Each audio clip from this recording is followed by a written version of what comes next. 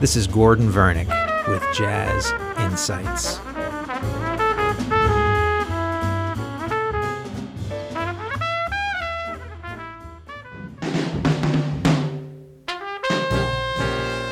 Today I would like to continue with the music of the trumpet player and composer and band leader Booker Little. In 1961, which was the last year of his life, he recorded a number of very, very important albums. He recorded his third album as a band leader, and that was called Out Front. He also recorded a live album, actually 2 volumes, with Eric Dolphy live at the 5 Spot in July of 1961. And then the very last record he recorded was called Victory in Sorrow, which is also marketed under the name Booker Little and Friend in September of 1961. The 2 albums that he released as leader really show his ability as a composer and an arranger. These are very mature compositions with wonderful arrangements, very cleverly written. When he was at Conservatory in Chicago, I believe that he must have studied the music of Bartók and Stravinsky and Hindemith, because I really hear the influence of modern 20th century orchestral composers in his work, especially his arrangements, with the way he uses chordal harmony and these open voicings, that is just very, very clever.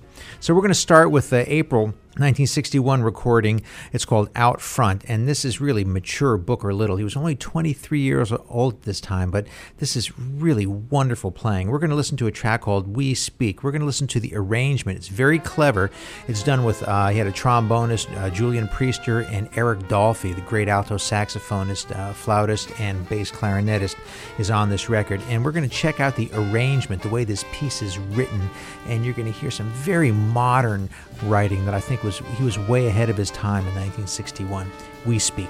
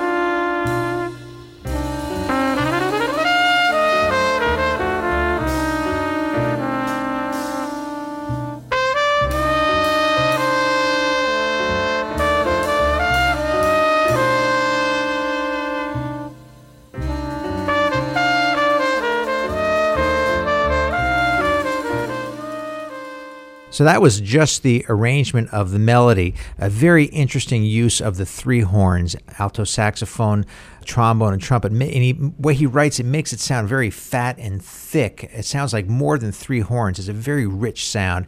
And it has a lot of the characteristics that we associate with Booker's playing and writing. Music in the minor mode, kind of moody, with lots of moving parts inside of the arrangement. Some jazz artists, especially people like Charles Mingus, was taking regular compositions and breaking them up into different sections, and Ornette Coleman had been doing the same thing, and Booker Little is doing this to great effect. We're going to listen to about a minute of Booker's trumpet solo on this track. It's really a wonderful solo. The sound is beautiful, dark and broad, and has all the things that we characteristics that we associate with Booker's playing. Very unpredictable, very high notes, low notes, very angular phrases, and changing direction very, very quickly.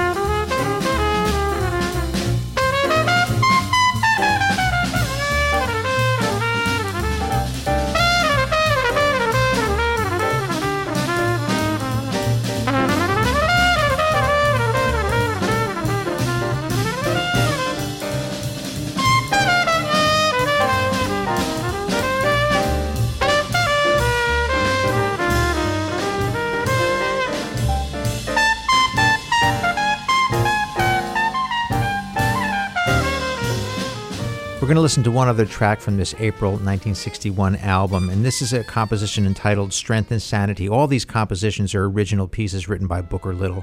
This is a very interesting piece. It's rather slow.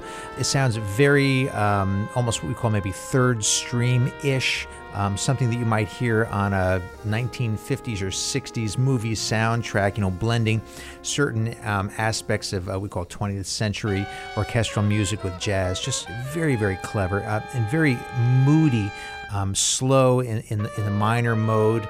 Has a kind of an eerie effect to it, but this is a wonderful piece. We're going to listen to the arrangement, and then we're going to check out a little bit of his solo. He plays quite a long solo, but there's part of the solo that really is striking about 2 minutes into it. We'll start about 1 minute 55 seconds into the solo, and then check out this part when he really is reaching out into very modern 20th century music in his improvisation.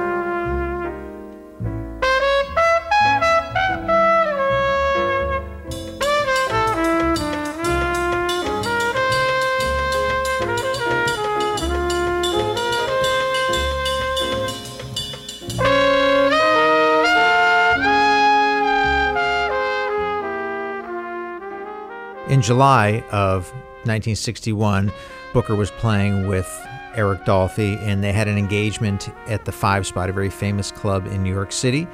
And they recorded that session, I believe it was July 16th, and it was released in 2 volumes, Volume 1 and Volume 2. It's a very interesting group. Dolphy at this time in 1961, this is before he was playing with John Coltrane, and had a very unusual approach to playing. He played flute, bass, clarinet, and alto saxophone. Very angular style of improvisation. Wonderfully creative, but very unusual compared to, alto saxophone is coming out of the 1950s. And I believe that his, approach probably did influence Booker Little, or vice versa, but there was a certain similarity between the both of them. But let's move to Booker's last recording as a band leader, and this is called Victory and Sorrow, also known as Booker Little and Friend. And these are all original compositions. It's really a fantastic record. Eric Dolphy does not play on this. He used George Coleman on tenor saxophone, but also still stays with the trombonist Julian Priester for that. Those wonderful arrangements. The title track, Victory and Sorrow, is wonderful. So we're going to listen to some of the head, or what's called the melody, and then part of Booker's trumpet solo. This is some of Booker's finest playing.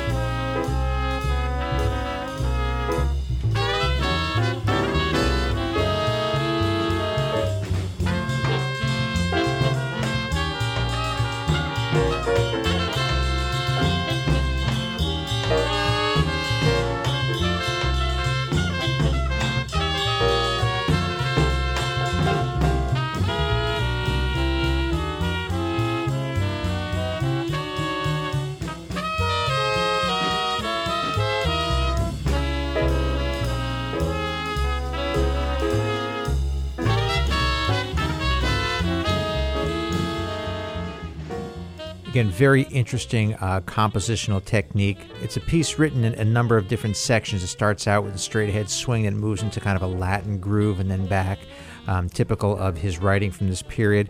And now we're going to skip ahead to his trumpet solo.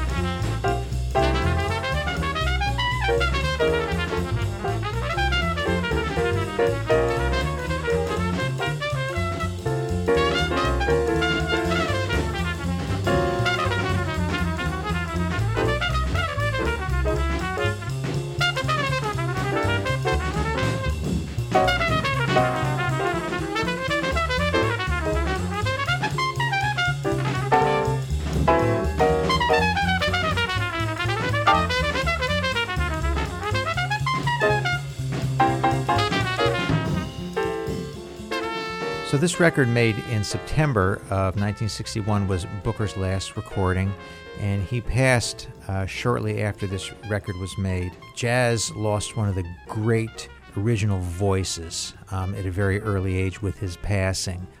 It's hard to predict, what direction he might have moved in. It was 1961. This is really when John Coltrane began to take his excursions into modal and free and, tonally centered music that really pushed the boundaries of modern jazz. And Ornette Coleman had just made some of his important records. And here we have this amazing young trumpet player just oozing with talent on the instrument in terms of composition and arranging. It's hard to predict where he might have gone had he not passed at the age of 23.